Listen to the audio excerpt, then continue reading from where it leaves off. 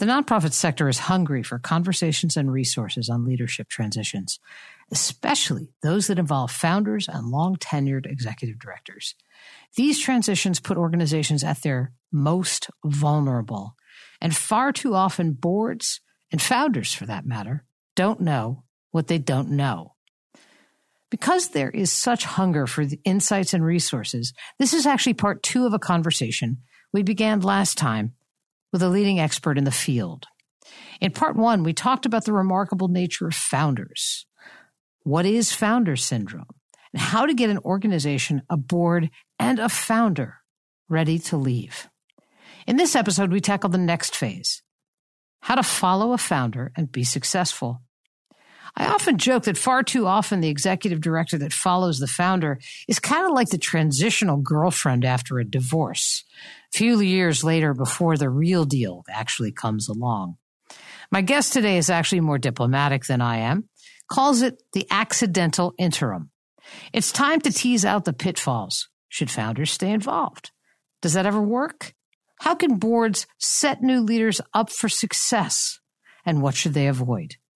This conversation and these insights are invaluable because nothing, and I mean nothing, rocks an organization quite like not 1, but 2 transitions in short order. Have a listen and then share this conversation, this podcast, with as many board members as you possibly can. It may be the single most important lesson they learn in order to get the job they do just right. Welcome to Nonprofits Are Messy.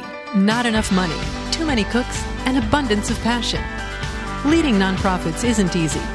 Joan Gary, author, blogger, and founder of the Nonprofit Leadership Lab gets it. She is here to help. Rachel, thanks for coming back for another bite of the apple. I am happy to be back, Joan.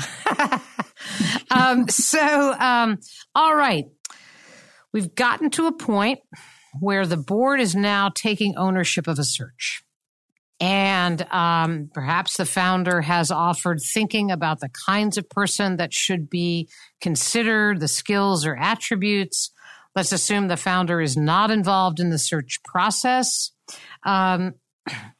Thoughts about that interview process? I have seen situations where boards want someone who's just like the person they had, and then there's also situations where they sort of feel like they should have somebody completely different. And I wonder how you advise search committees on boards to approach this notion of the big shoes to fill. Right. So, first off, I always say you will never find that person 2.0, right? It's not possible. It's not there. But there are aspects of that person's personality, leadership style, skill sets that the organization cannot afford to lose, right? Particularly if the organization has a certain culture or set of values that have really been the major contributor to the success of the work, right? And trying to ensure that those values are embodied in somebody else is important, which is different than saying you want somebody like, an exact replica. And so I think it's a fine balance. I would say that, I always suggest to executives, to boards, there's no formula for this. Yep. Usually you're trying to just find middle ground. You don't want somebody so opposite the founder that could just wreak havoc, right? Mm-hmm. But not somebody too closely aligned. So I just think there's no particular formula, but I think it's important to really unpack the aspects of the founder's skill sets, personal attributes, and values that you really want to see embodied in a new leadership team. And sometimes it's not that it will be embodied in that new CEO, but that it needs to be somewhere across the leadership team in an organization. I spend a lot of time working not just with CEOs, but with their direct reports. And I often try to make this shift for them that they're not just simply direct reports. They are people that are leading with the CEO. And Correct. So the notion that the CEO has to carry all the characteristics is honestly, it's completely unrealistic. And it diminishes, honestly, the value that your leadership team members bring to the table. For the board to say, here's the deal, is we're going to hire a new leader and they're not going to be all that. They're not going to come with every bag of tricks. And you have a certain kind of skill set and you have one and you bring this certain kind of attribute. And what we're trying to build is a group of people that lead together. And I do feel that takes the heat off. It takes the heat off the board to find the Messiah. And Absolutely. It also really, it's just such an acknowledgement to the members of the leadership team that they are valued at a time when it all feels just a little bit bumpy.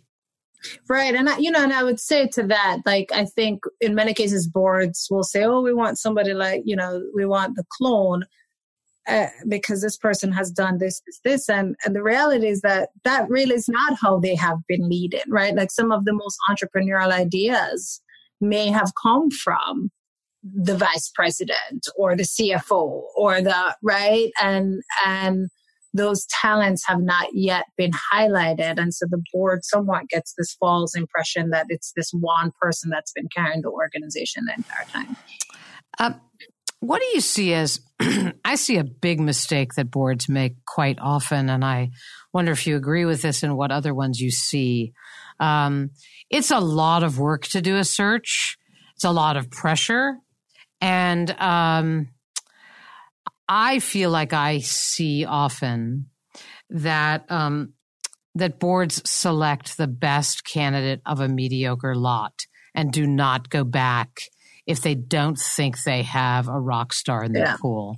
I wonder if you see that and what other things you see. So I set expectations around that stuff pretty early. So what I say to boards is we will not artificially advance candidates because you have this number in your head about the number of interviews. And in many cases, when we get to the top 2 candidates, I wouldn't say many, but in some cases, if neither candidate is sitting well in our gut, I'll say, let's go back, right? And I'll tell you, every single time that's happened, it always worked out for the best. There's this assumption that if you go back, it means you're starting over from scratch and then it's another 6-month process. That is not true. Your filters are aligned. You have a stronger sense of what you're looking for.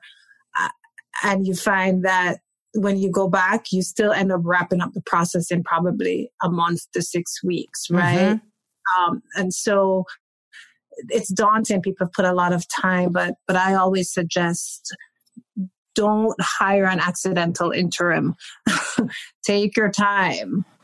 So I call it the transitional girlfriend. You call it the accidental interim. Yours is probably more politically correct than mine.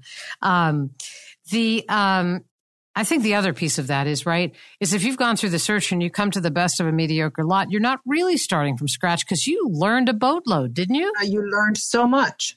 Yeah. And so framing that as a search consultant probably makes it feel less like, oh my gosh, we went through all that and this person's okay, but not great. And it's kind of both. It's like, I want to check this box and get back to my day job. And it's also like, really, this is the best we can do.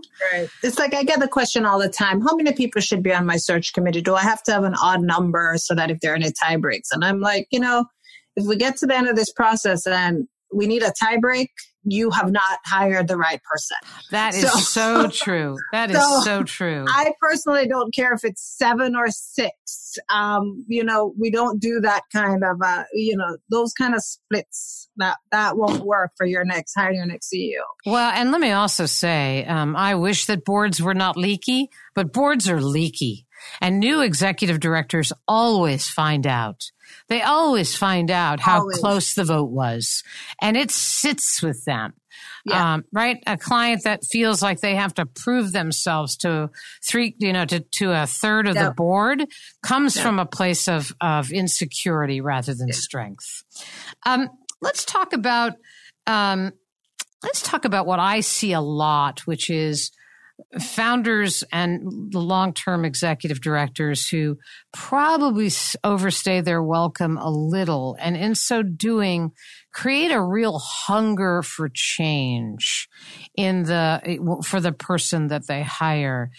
That they're just hungry for the change that they couldn't seem to get out of their founder, and that do you see situations where that hunger turns into a sort of a pressure to make changes too quickly? And what does that look like when you see it?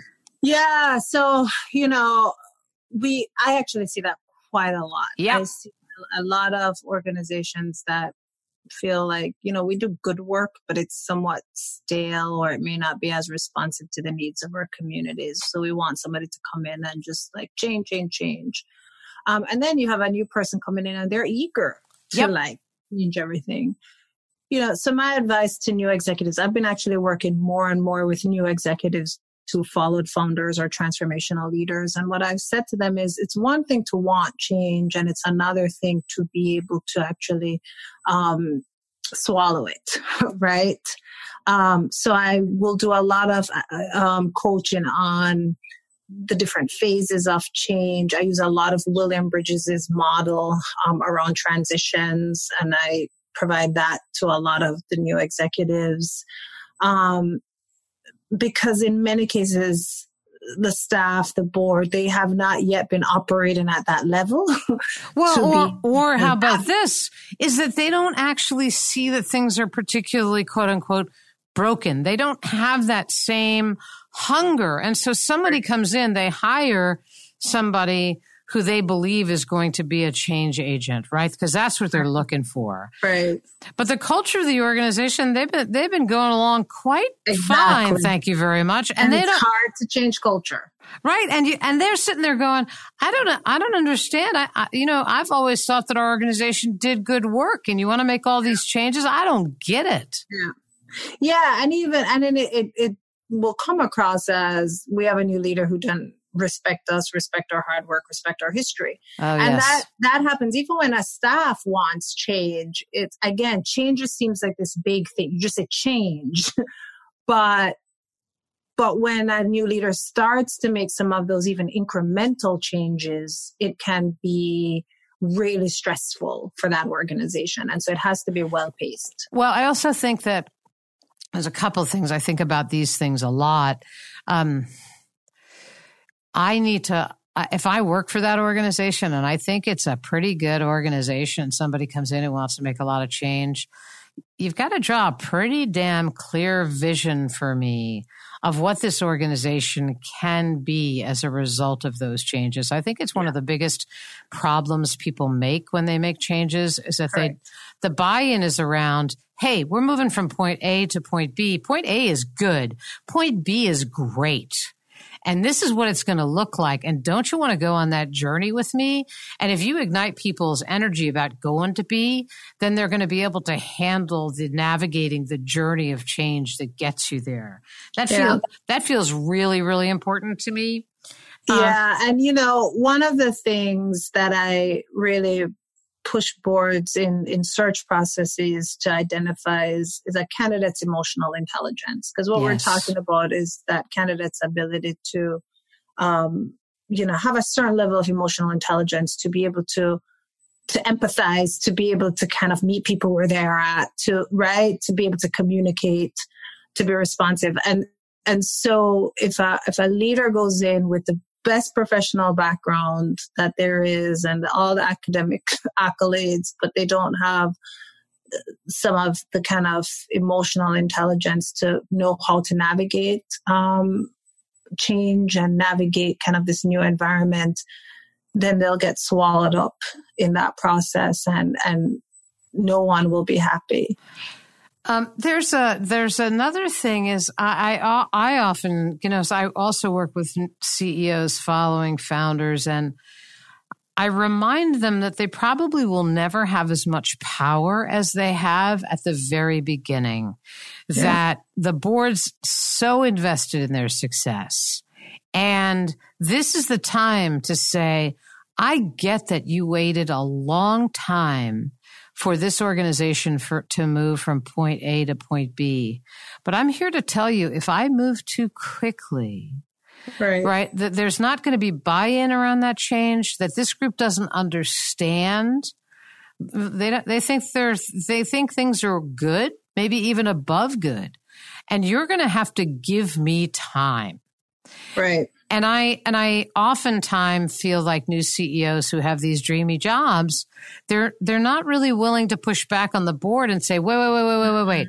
If I do what you tell me, right, that could happen at this organization's peril. Yeah, they're in this very vulnerable spot because they want to show that, yes, I was the right person to be hired. They want to, so it's hard. So my advice also is to ensure that the relationship between the new CEO and the board chair is as solid as they come. I tell all my clients as they're preparing for a transition, who will be that board chair? Right. Because in many cases, a new CEO will need to kind of bounce some of these ideas or concerns off of one person before it's brought to the entire board. And so you want to have some support to be able to push back on the board so it doesn't seem too much like us versus them. Well, and I know we're talking about it in the other direction, but your interview with a board, you have got to really dig into who this board chair is. Oh my goodness. Who the chair is, the tenure of the chair, the systems around communication, that they'll expect. I think another thing that new executives need to do, we call it a board CEO leadership agenda. And it's something that we do in the first 3 months of that new person's tenure, where we say, these are the priorities of the organization. What's the board's role in advancing, and what will the CEO's role be advancing, and how are we going to dialogue with each other? What are our pet peeves? So you almost get it all out very early. And then what are ways that the CEO will be communicating regularly, progress, and vice versa, the board communicating to the CEO. So I always encourage that very formal conversation within the first 3 months so that you can set some expectations. I do a variation on that where I put the co-pilots of the twin engine jet together in a room for a couple of hours and talk about, what do you want this relationship to look like? Yeah. And as a result of your partnership, a year from now, what do you want to be able to say you did together? And and then share that with the full board so that they get buy-in around that as well. I have just a couple of other questions, and let's talk about founders or executive directors who stay involved. So oftentimes boards panic and say, let's find a role for the founder so that we don't lose that person.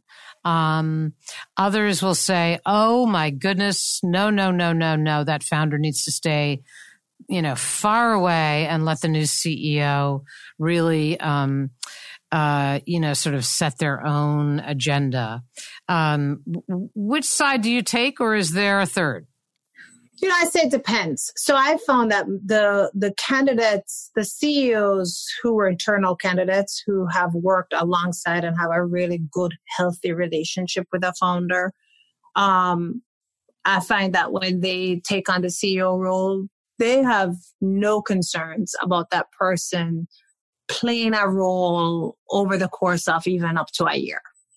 The one stipulation I think that CEOs, whether or not they're internal or external candidates, will say is there has to be some physical separation. Yep. So the founder should not be in the office with that person. But I found that internal successors who had a good relationship tends to be a little bit more open.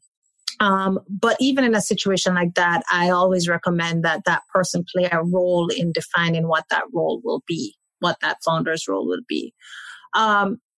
External folks, usually my preference would be that there is maybe a consulting agreement where there is stipulation that if this new person needs me, I'm available for X number of hours over the course of 6 months to schedule meetings, to hand off relationships. That's a contractual arrangement that founder then reports to that CEO as a contractor. That's usually the cleanest and easiest way. What I do not believe in is a board promising prior to even in some cases launching a search that the founder will have a long-term role and that founder will continue to report to the board. Yep. Or that founder will then transition to be a board member.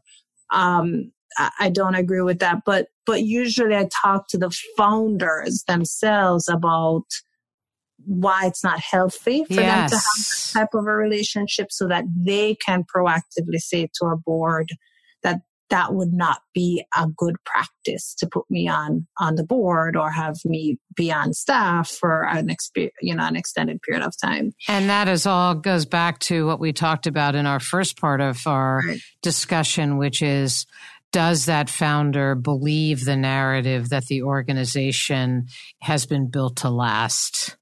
Right? Because if they don't actually believe that narrative, they're not the people that are going to go and say, I shouldn't have a role.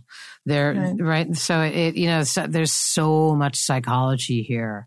I guess I have one last question for Rachel Gibson, our expert on founder and long-term executive director transitions, a senior consultant at Markham.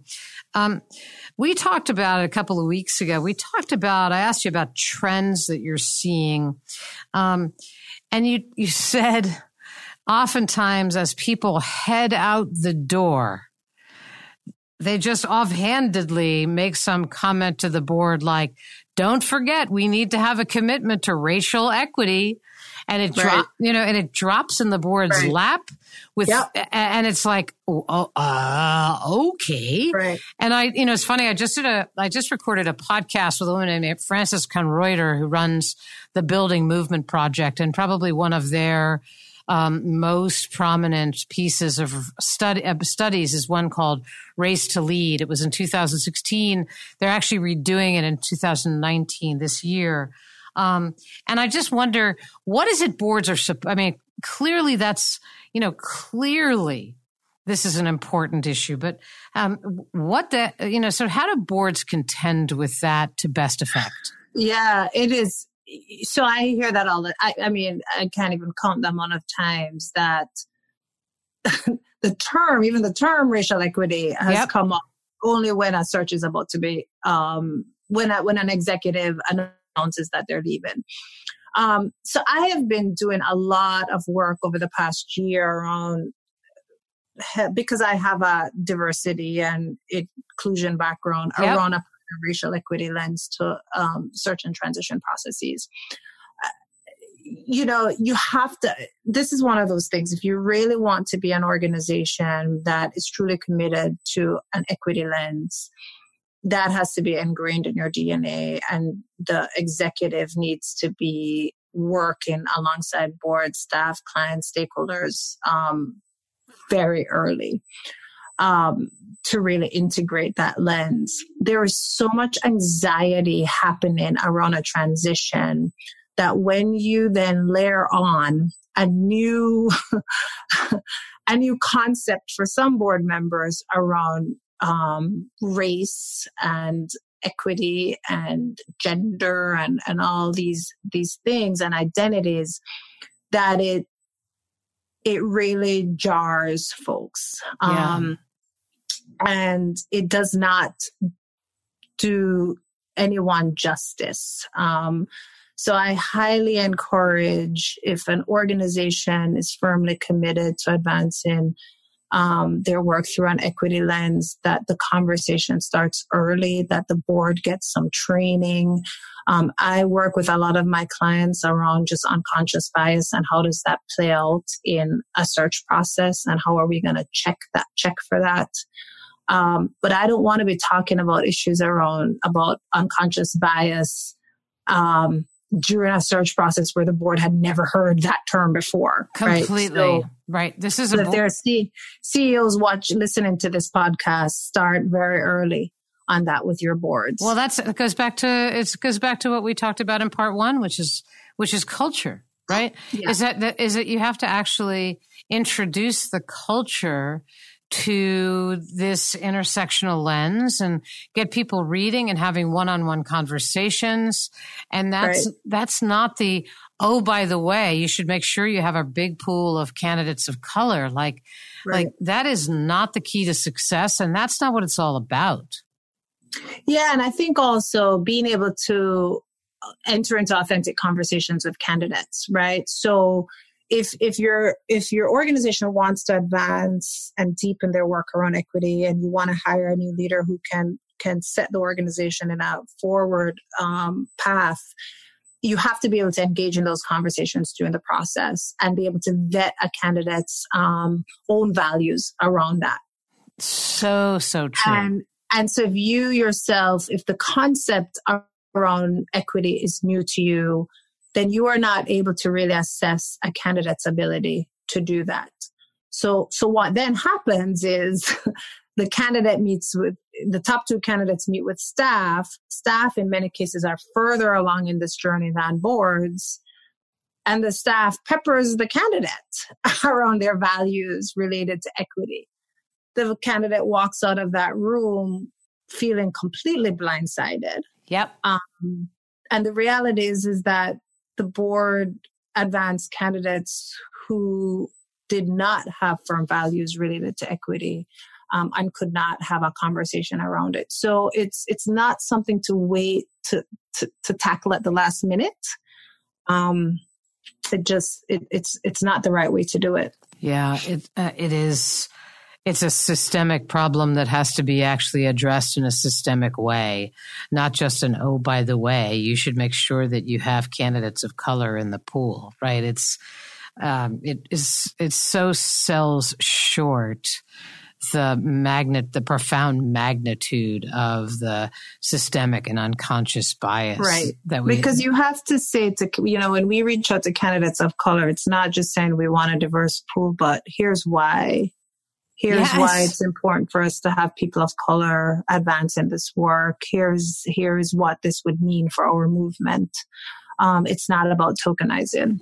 Yep. And right, I think far too few boards really can articulate that why. Right. That's the issue.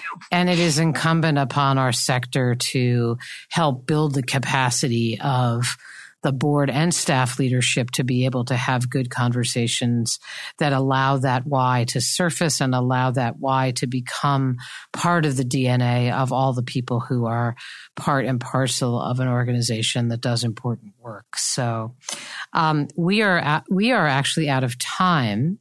And I just want to say again that getting outside support doesn't necessarily have to cost an arm and a leg. There are lots of different ways to do this, but going it alone is you do so with a great amount of risk. These transitions are putting organizations in their most vulnerable states often. And to not have a chaperone, a guide, someone like Rachel who's been around the block a long time and knows and sees and understands the psyche of founders, understands the the terror and anxiety of boards. That's a priceless person to put at your table. So I hope that you'll go to markhamllp.com and start to think about and read about these transitions. Because, by the way, if you've got a founder or a long-term executive director, it shouldn't surprise you that one day they're going to leave. It's sort of like, when it gets to my birthday and my kids say, "Oh my gosh, I can't believe it's your birthday. I didn't get you anything." Yeah. And I'm like, you know what? My birthday falls on October 9th every single year. You had from October 10th last year until today to be thoughtful about a gift. And the same is true with transitions. They don't sneak up on anyone, unless there's an emergency situation. So don't let it catch you off guard, because in 99% of the cases, it isn't going to. Seek out resources. I hope that you found this podcast helpful. I can't imagine you didn't. Seek out folks like Rachel, look for other resources, and get it right, because so much is counting on a transition like this going smoothly. So, Rachel Gibson, as always, so fun to talk to you and to tap. This was great. Thank you. So great to be able to tap into your insights and share them with people. So I'm going to let you get back to the good work you do and say thank you. And as for the folks who've listening, I'm going to let you get back to the great work that you do. And as always, we can't thank you enough. And the last thing I'll say is, people like Rachel and people like me and a lot of the guests I have on this podcast, we actually do our work to make your work better, to strengthen your capacity to do the good work that you do. So please remember how many wonderful, skilled people are in your court, are champions for your success. So thanks very much again, and we'll see you next time. Joan Garry's obsession with supporting your work takes many forms. Subscribe to her blog at joangarry.com. reaching over 100,000 visitors monthly from over 170 countries. Explore the Nonprofit Leadership Lab, the best online resource for board and staff leaders of small nonprofits, at nonprofitleadershiplab.com. Join 15,000 kindred spirits on Facebook at Thriving Nonprofit with Joan Garry.